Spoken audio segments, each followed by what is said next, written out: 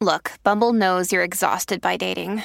All the, must not take yourself too seriously, and 6'1" since that matters. And what do I even say other than, hey? Well, that's why they're introducing an all-new Bumble, with exciting features to make compatibility easier, starting the chat better, and dating safer. They've changed, so you don't have to. Download the new Bumble now.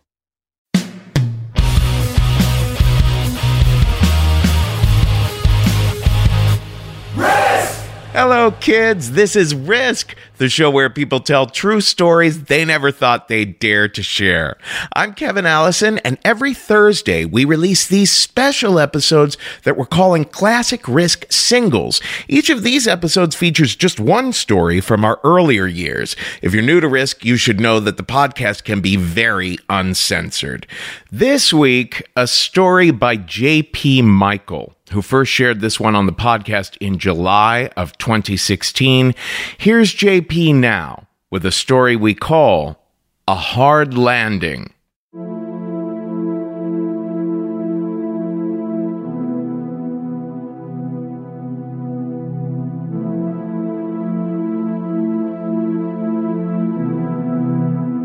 This is a story about meeting somebody who completely changed my life.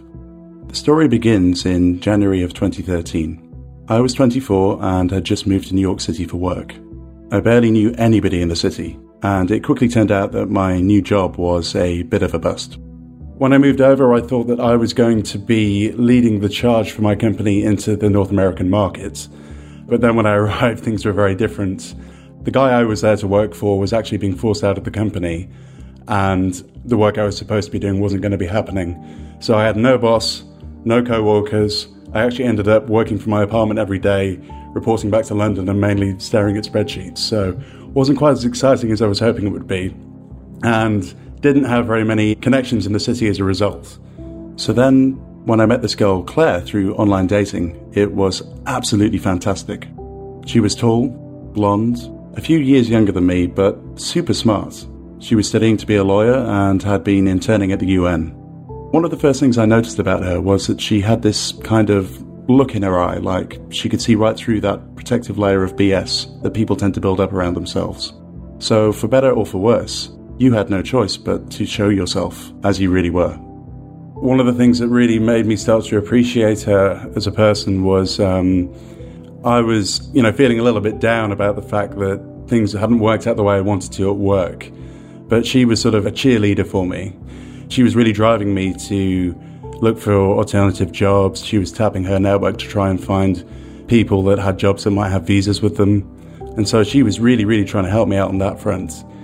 We would have these sort of long and kind of deeply analytical, intellectual conversations with each other. So I'd never met anybody like Claire before, but when you would talk to her, you could see how intently she was listening to the things that you were saying, and she was really pulling them apart and analysing them, and she would be very, very challenging in terms of the ideas that you were sharing, and it meant that you could have these conversations that would take you to these sort of weird and wonderful places that you wouldn't normally have gotten to just by yourself. So we had this very deep and stimulating intellectual connection that I thought was really quite special. Claire and I very quickly connected, and looking back, I think there are two key reasons for this. The first is that she seemed to have this genuine drive that I should try to change as a person. And I think that often that's something that can have a selfish motive behind it, that the person wants to change you into the person that they want you to be. But in Claire's case, it seemed like she genuinely wanted me to better myself so that I could get the things that I wanted to out of life. I think she saw in me a lot of potential that was untapped because I just lacked self-belief. She would say, "Look, you're so smart, but you just don't even realise it." She was worried that I would set my sights too low in life, and so she was always pushing me to dream bigger and reach for the stars, I guess. So Claire was a really amazing and very important source of support for me when I was so far away from home. The second area where I felt this immediate bond was our shared sense of humour.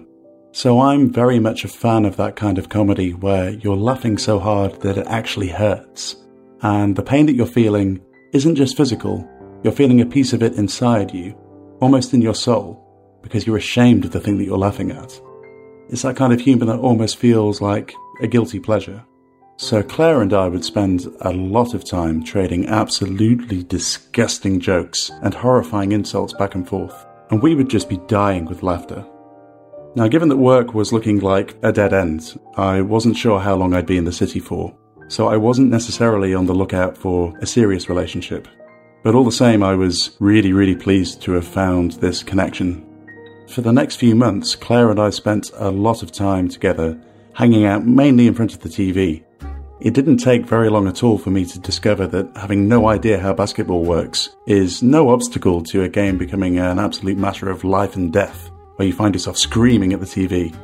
I also soon discovered that if we were lucky enough to be in front of a TV on a Saturday afternoon, then we might catch a solid 3 or 4 hours of a show called My Cat from Hell, hosted by a man who claimed to be called Jackson Galaxy. But what was important wasn't the unbelievably high caliber of the on-screen entertainment.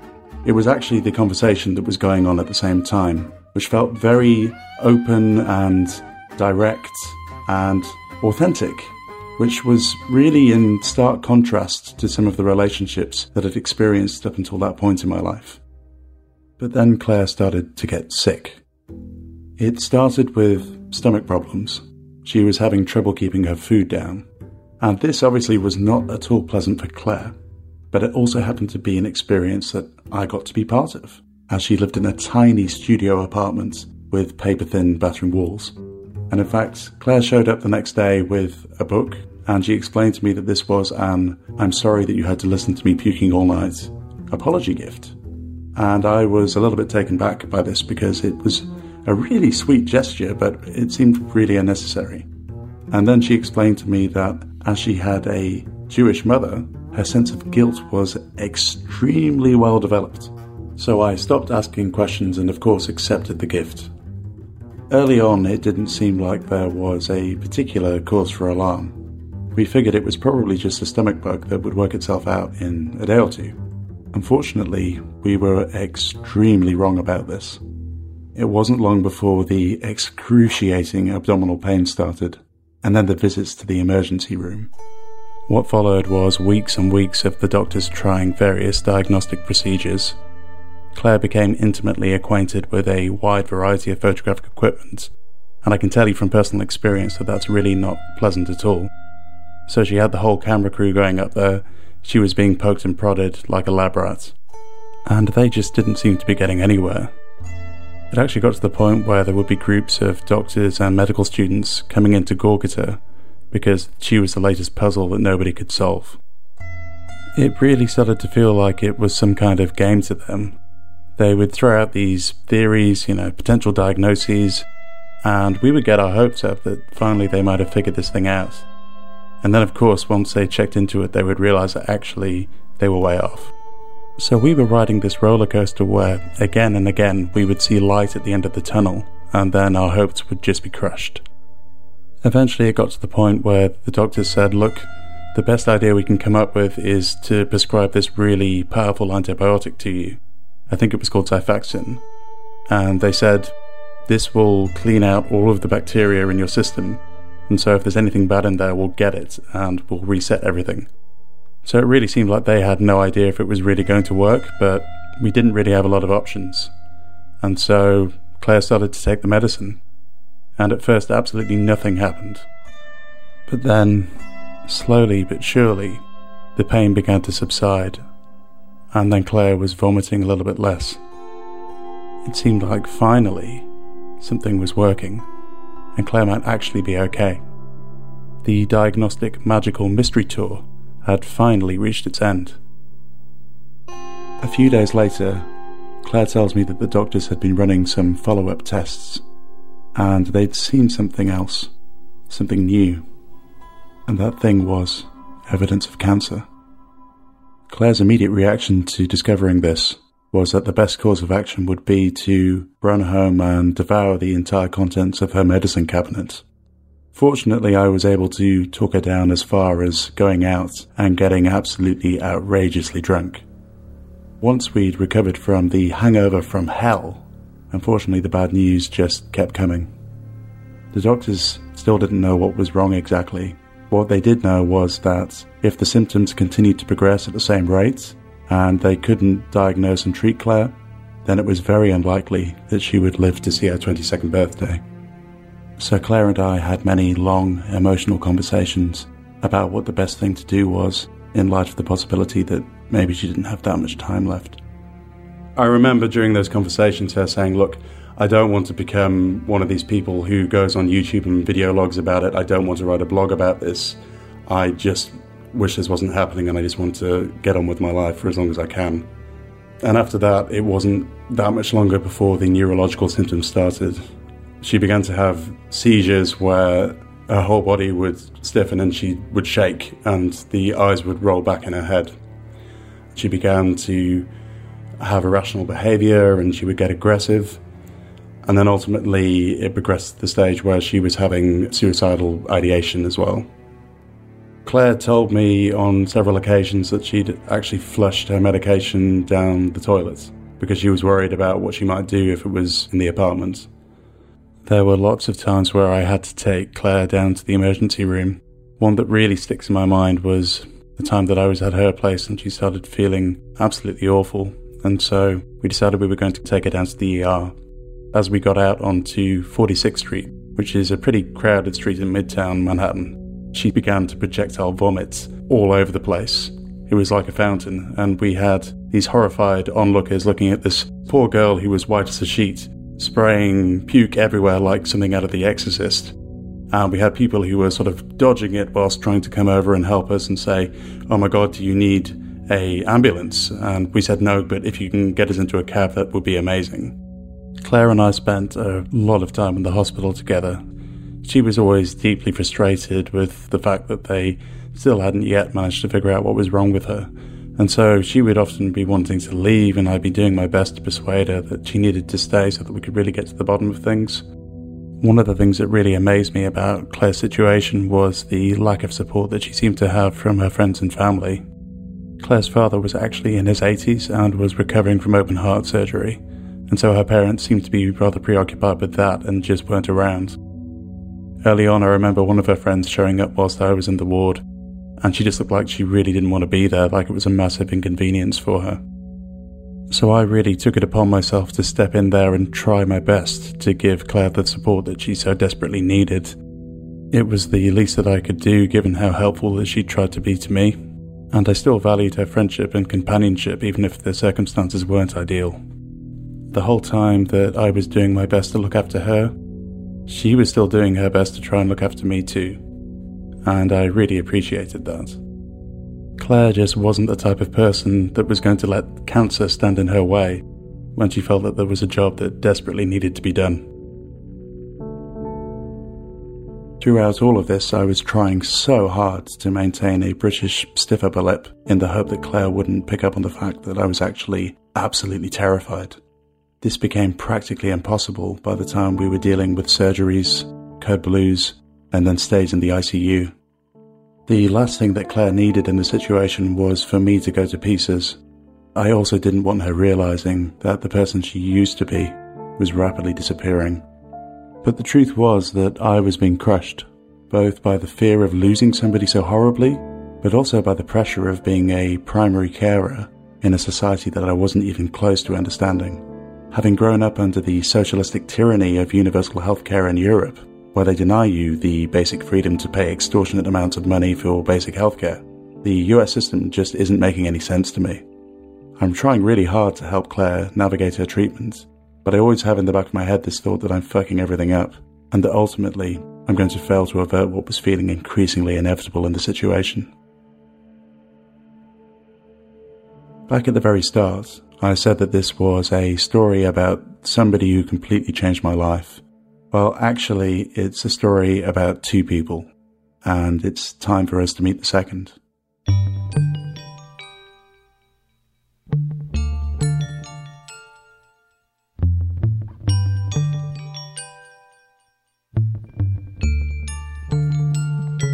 Emma was Claire's best friend.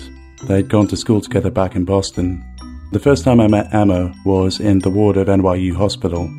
She'd come down to visit Claire for the weekend, but that Saturday, as we often did, we'd ended up at the ER, so she came to meet us down at the hospital.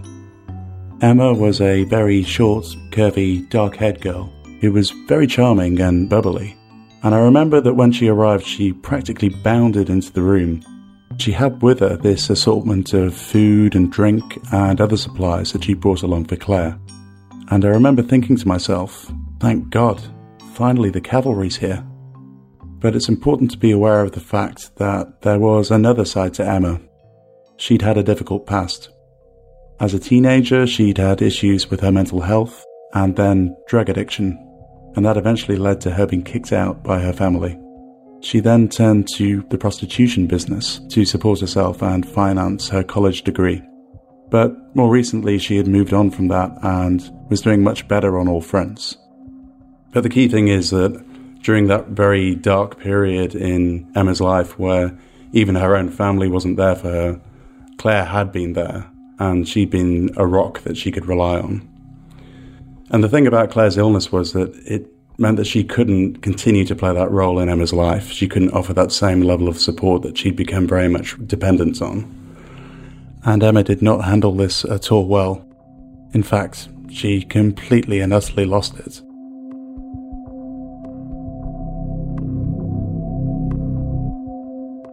Claire showed me some of the messages that Emma was sending, and it was clear that she was feeling a very intense sense of betrayal and abandonment.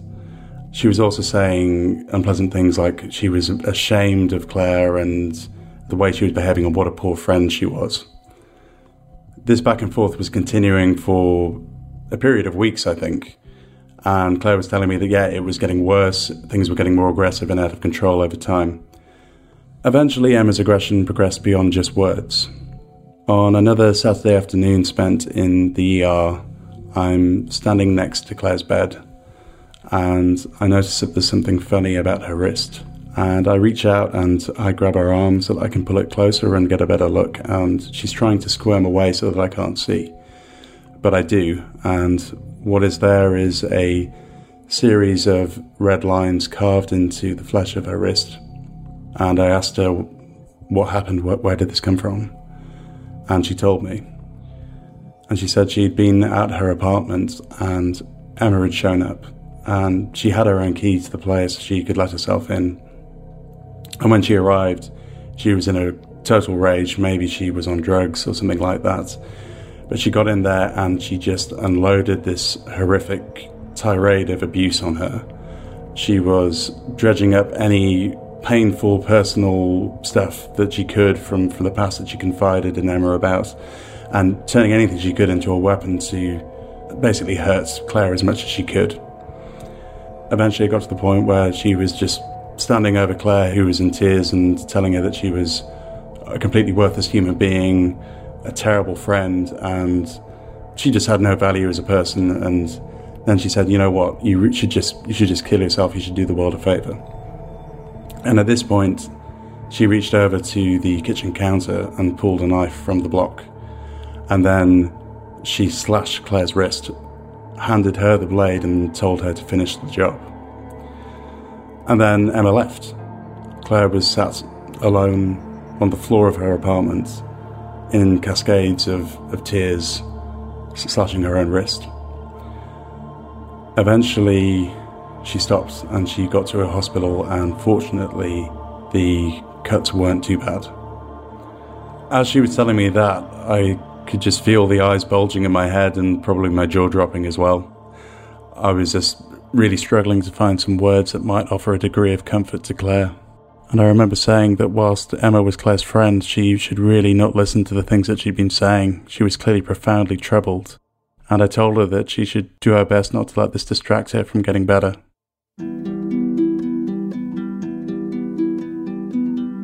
Claire told me that she'd already demanded that the key was returned, and I told her that that wasn't going to be enough. She needed to get the locks changed. Even if she got the key back, how was she going to know that Emma hadn't made a copy? A few days later, I'm sat working in my apartment and the phone rings. It's Claire. She says, "Look, I don't want to freak you out, but I just got back from the police station." So of course, I immediately freak out internally. But then I ask her, "Okay, what's going on?" She tells me that she got the key back, but it was in an envelope full of razor blades. She says that Emma's completely lost it and she's got no idea what she might do next. The police were going to speak to her that afternoon. And I asked her, "Did you get your locks changed yet?" She says no, she hasn't. And so I tell her to leave the apartment and come and stay with me until she does. Later that evening, Claire and I are hanging out at my place and her phone rings. When she picks up, she very quickly goes as white as a sheet. It's the staff at her building and they're reporting that there's been a break-in at her place. A neighbour had heard a lot of noise coming from her apartment and had phoned down to the front desk. When the door staff had gone upstairs to investigate, they had discovered that the entire place had been ransacked. We had absolutely no idea where Emma or any of her friends might be, so we decided the safest thing to do would be to wait until morning to go and inspect the damage. Now, I'm an inherently cautious kind of guy, and I thought it was important that we could defend ourselves on the off chance that somebody came looking for Claire at my place. So I conducted an extremely thorough search of the entire apartment, and quickly arrived at the conclusion that the most deadly item in my possession was a frying pan, and so we slept with that next to the bed that night. In the morning, I offered to call out of work so that I could accompany Claire to the apartment, but she didn't want me to miss any more work on her account, and she said it would be fine as the cops and the building staff would be there with her, so she went there alone. When she arrived, she was greeted by a scene of total devastation. Just about everything in the apartment that could be knifed or smashed had been, and there was garbage strewn everywhere. This included, among other things, used tampons, dead rodents, and the pièce de résistance, human feces. She sent me a few choice pictures and it really wasn't a pretty scene at all. And so Claire spent a lot of time there over the next few days, cleaning the place up with the help of her building staff. Eventually it would get to the point where the only evidence remaining that there was ever a break-in were the really deep scratches that had been carved into the floorboards of the apartment. But Emma was still out there and her campaign of harassment was continuing, with increasingly threatening messages now being sent to Claire from a burner phone. And on more than one occasion, Claire told me that she suspected that people had been in the apartment again. At this stage, I really had no idea what to think anymore, and things were really beginning to take their toll. Between dealing with work and looking after Claire, I was probably getting less than 4 hours sleep most nights, and I was always on edge that the phone was about to ring and bring even more bad news. The stress was beginning to affect me physically, my hair was going grey and it was thinning at the temples. I just couldn't fathom the extent to which the universe seemed to be willing to shit on one person. Contracting a rare illness at a young age is very unlucky, but it does happen. And having a friend with a shady past flip out and come after you is also extremely unlucky, but again, it happens to some people. But having both of those things happen to you at the same time, it's like being struck by lightning and eaten by a shark at the same time. Did stuff like that really happen to people? Well, what if the two horrendously unlucky things that Claire was going through weren't a coincidence? What if they were actually linked to each other? Just as I was thinking that the situation couldn't possibly spin any further out of control, I received what was probably the most shocking phone call of my entire life. It was Claire. She'd been at the apartment with the cops, who'd come over to do some follow-up on the break-in. One of the cops had noticed something.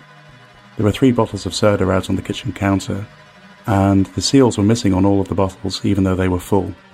They began to check around, and sure enough, the seals were missing on just about every container in the apartment.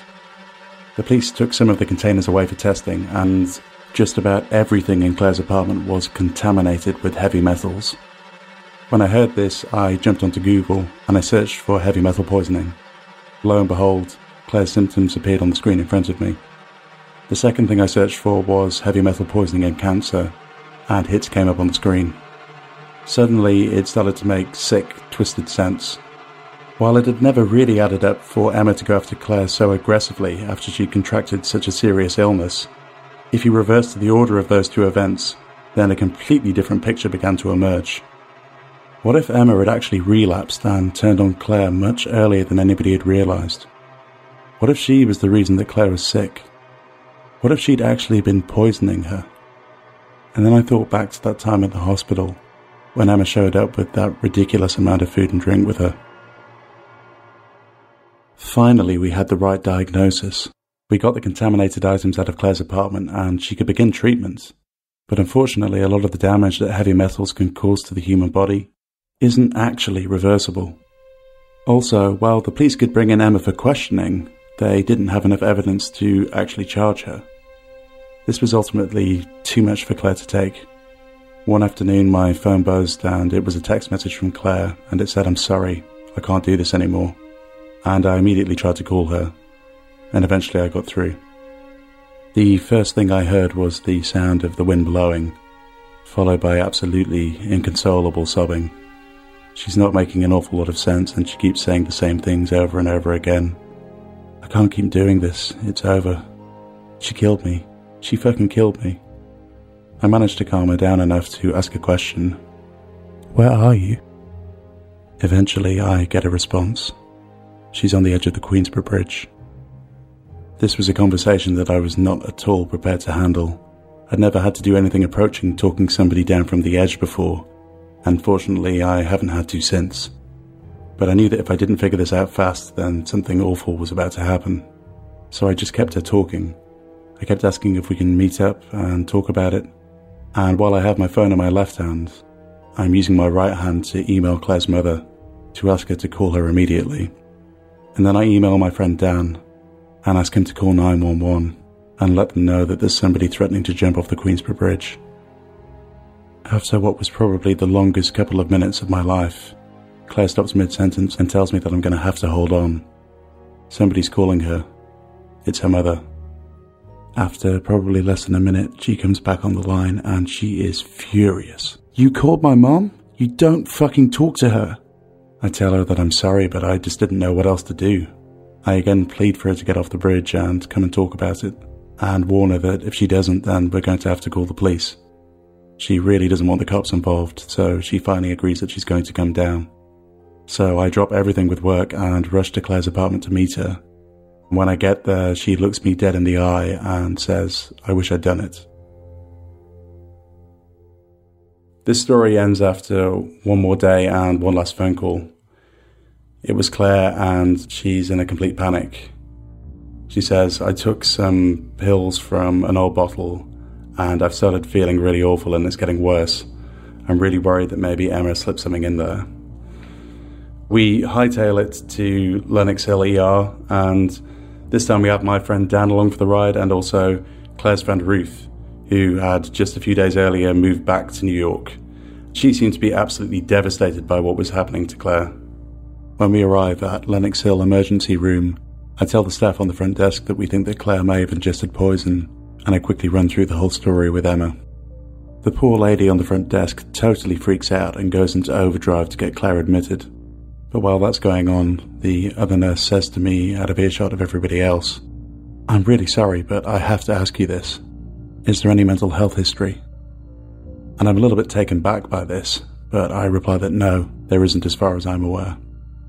Once we get inside the ER, what seems to be the most senior doctor on duty comes to talk to us. We go through the whole story about the poisoning, the harassment, and the treatment that Claire has been receiving. She asks us for the names of the doctors and detectives who've been involved so that she can speak to them and get a better idea of what we're dealing with. Claire provides us information, and then the doctor goes off to make phone calls. We're then asked to step out while the nurses get to work.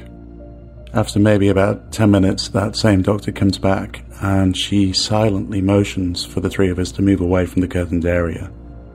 Once we're out of earshot, she tells us that she went and made the phone calls, and the people on the other end of the phone didn't know what she was talking about.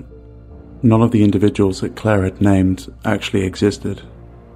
And then she asks us if anybody has actually seen any cops. And I explained that there were break-ins and I saw the damage. But then she says, "Yeah, but did you actually talk to a cop after that?" Before I can reply, we're interrupted. Claire shouts from behind us, "I didn't authorize any of this. You shouldn't be talking about this. It's an active investigation and all of this is confidential. Look, I want to leave. I'm going to refuse treatment." She's up out of her bed and she's now standing in the middle of the ward in her gown. The doctor replies, "I'm sorry, but you can't leave. You need to get back into bed." Claire challenges her. "You don't have any legal basis to keep me here. I'm going to leave." As the words come out of her mouth, I'm suddenly aware that there's movement in my peripheral vision. Nurses and security are now silently sweeping in to surround Claire. Then the doctor says, "If we think there's something wrong with you that might endanger you or others, then we can't let you leave. You need to get back into bed, because if you try to leave, we're going to have to inject you with something that's going to make you feel all woozy and then handcuff you. but that will make it much harder for us to figure this all out. Eventually, the staff offer to move Claire to a private room to make her feel more comfortable, and after a while, she agrees. When we get into this room, we have company. There's a lady sat in the corner with a clipboard on her lap, and she's writing things down on it every once in a while. And from where I'm standing next to Claire's bed, I can read upside down that at the top of this clipboard is written, "Suspected paranoid delusions." I really don't know what to think at this stage, but I do know that I have to try and give Claire a shot at avoiding the psych ward. So I ask if I can have a moment alone with Claire, and the hospital employee goes and stands outside the door guarding it, on the off chance that I was planning an impromptu jailbreak. I tell Claire that she needs to give the doctors some more information, a better explanation of what's been going on, because currently the story isn't checking out and they think that she's mentally ill.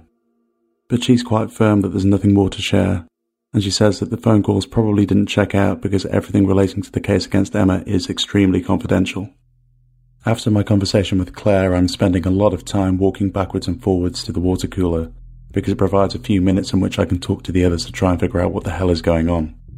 When we get back from probably the third trip in 20 minutes, there is a hospital administrator stood in Claire's room, and she asks us, "Are any of you related to the patient?" We tell her no, we're just her friends. And she says, "In that case, I'm going to have to ask you all to leave," and we get kicked out into the waiting room. We're not really sure what to do at this point. Dan goes outside to make some calls because there's no cell phone signal inside, and I was just left with Ruth, who I didn't really know, but I was just talking to her about everything that was going on. I remember I was saying, this has been such a crazy week, I can't even begin to make sense of what's happening. It was only a few days ago that Claire was calling me and saying that she was stuck in ICU and there were no family members who could get to her, and she was terrified that she wasn't going to get out again. As I was saying this, Ruth started to look confused. And then she said to me, "Wait, which night was that?" And I thought for a second and said, "I think that was on Thursday night." The second that these words left my lips, I'd never seen all of the blood drain from somebody's face so quickly. She just said, "But I was at her apartment on Thursday. We were in front of the TV smoking pot and eating pizza." And in that moment, this single little thread was cut loose, and I knew that if I started to pull on this, then an entire web was about to unravel. I remember I just leapt out of my seat without saying anything to Ruth and ran straight out to the sidewalk because I needed to get cell phone signal and I needed to phone Claire's mum. I was hyperventilating and shaking, and I remember that I was struggling to dial the number because my fingers were shaking so much. So when I got through, I immediately began bombarding this poor woman with questions, but I really, really needed answers. I started checking facts one by one, and with very few exceptions, they don't check out at all.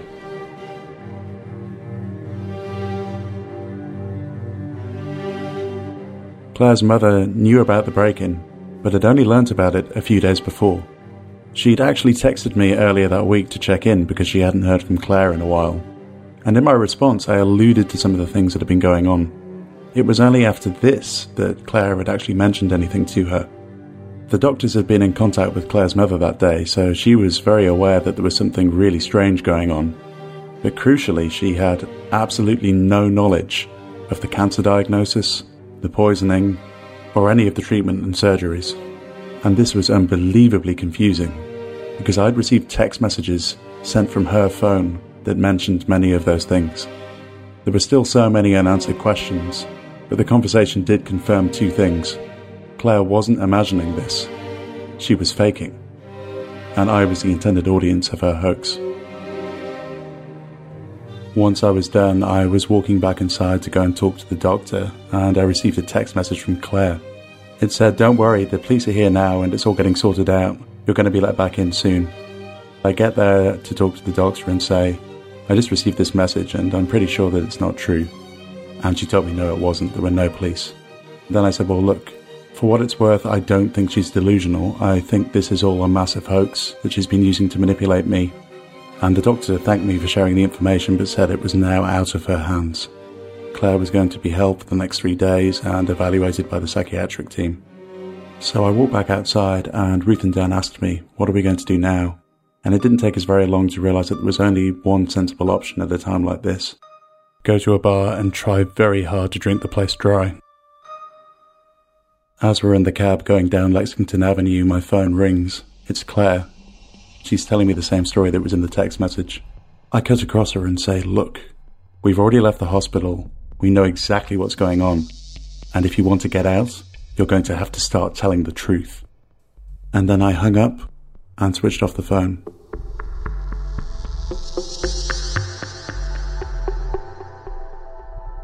Over the next few days, I spent a lot of time, including many of the hours when I should have been sleeping, picking apart the last 3 months. What I was able to figure out made my blood run cold. Claire had most likely been deliberately overdosing on her anxiety medication in order to poison herself and fake symptoms. More disturbing than that, she'd been cutting herself in order to fake surgical scars. Early on, I would often ask why her parents weren't more involved. Then she came back from a visit home sporting a huge black eye, which in retrospect I guess was probably just makeup. But in any case, it was more than sufficient to stop me from asking that question anymore. On the occasions that her mother was in the city visiting, she would steal her mother's phone and use it to send fake health updates to me, claiming that treatment or surgery was underway. And as for the appointments that I collected her from, she was probably just going down to the hospital and sitting in their lobby waiting for me. Along the way, she'd acted out dozens of phone conversations with cops and doctors, with nobody at the other end of the line. And what about Emma's campaign of harassment? Well, that was relatively simple to fake. Claire simply entered her own phone number into her phone book and labelled it as being Emma. She could then send threats to herself and just delete the outbound messages to be left with an unbroken stream of harassment that looked like it was coming from Emma. And as for the break-in, Claire faked the phone call from the doorman, went home, trashed the place just enough for a decent photo shoot, and then sent me the pictures. A question that really needs to be answered is, what was the deal with Emma? Well, firstly, all of that stuff about her difficult past, that is, as far as I'm aware, actually true. So when we were really worried about how far things might escalate and what might possibly happen to Claire, we actually went looking around online and we managed to find an old online advert from when she was a call girl, for example. I did think about contacting Emma and trying to understand what had happened, but I was worried that maybe that might be opening a can of worms and inviting more drama that I really just didn't want to deal with. As for all the other stuff, well, I don't know for sure, but my best guess is that the two of them did fall out with each other. But I think the real reason for that was that Emma knew about Claire's hoax, and she didn't agree with it at all. Claire then used the relapse as a cover story that also conveniently discredited Emma in case she tried to intervene. She then developed this story as a secondary means of keeping me under pressure and under control. She was just smart enough to scour WebMD until she found a diagnosis that connected the two parallel threads of her lie and shored the whole story up. Probably the most important question of all is, why did Claire even do any of this? Well, back at the beginning of the story I mentioned that I wasn't really looking for a serious relationship because I didn't know if I'd be in the country for long. And I was transparent about this with Claire. Her response was to tell me that this was okay, and she understood that I wasn't really in a position to commit to something. And then she spent the next 3 months pretending to be dying. While Claire was in the psych ward, she called me several times. She was desperately trying to find a way to salvage her hoax and to lie her way out of the corner that she was now backed into. I debunked everything that she was telling me, but she would not come clean. She just would not stop lying. Eventually, I decided that enough was enough. I wasn't taking any more of this, and I blocked the numbers that she was calling from. I then focused my attention on Claire's parents. I tried to explain everything that had gone on in as much detail as possible, in the hope that they would pass this information on to the doctors who might find it diagnostically useful. I later learned from Ruth that they had in fact taken Claire out of hospital as quickly as they could. They were worried that Claire's friends would ostracize her, so they were downplaying the whole incident and also actively trying to discredit me. When I heard this, it was the last straw. I cut all contact and I never saw Claire or any of her family again. To this day, I have no idea if she got the help that she needed, or if anybody else has fallen victim to what I was put through.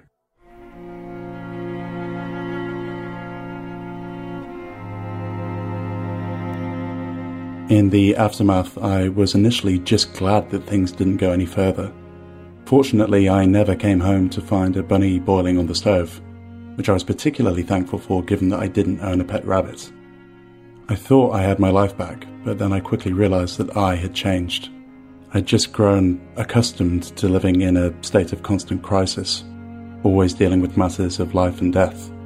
Through that, I had somehow forgotten how to deal with the mundanity of regular life.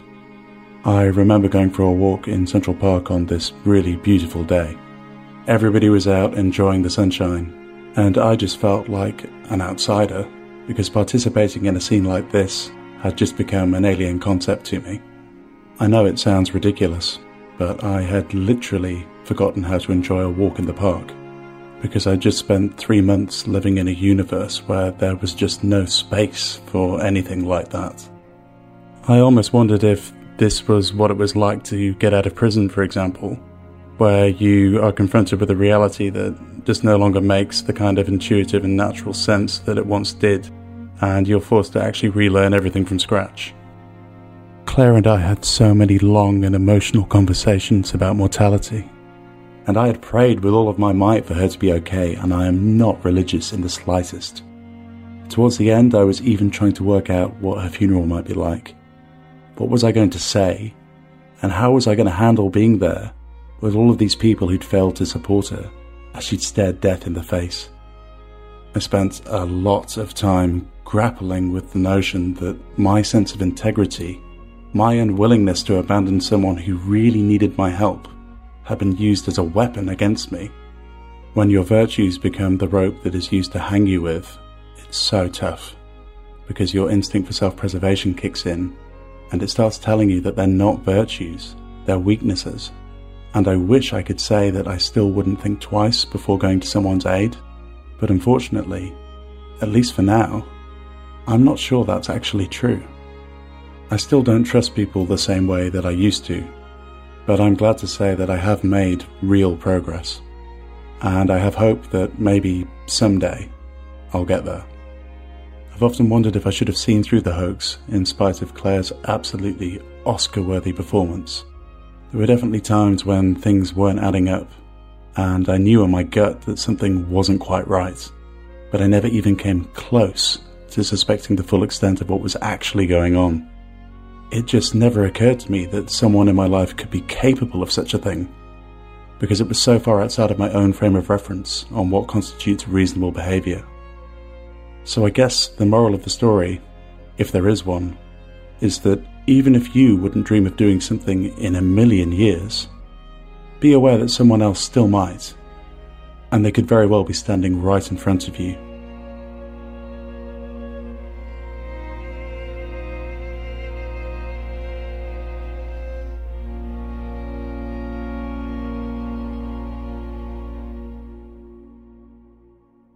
That is all for this week's Classic Risk Singles episode. Now, don't miss out on our regular full-length episodes. There's a brand new one every Tuesday. And everything you might want to know about us is at risk-show.com.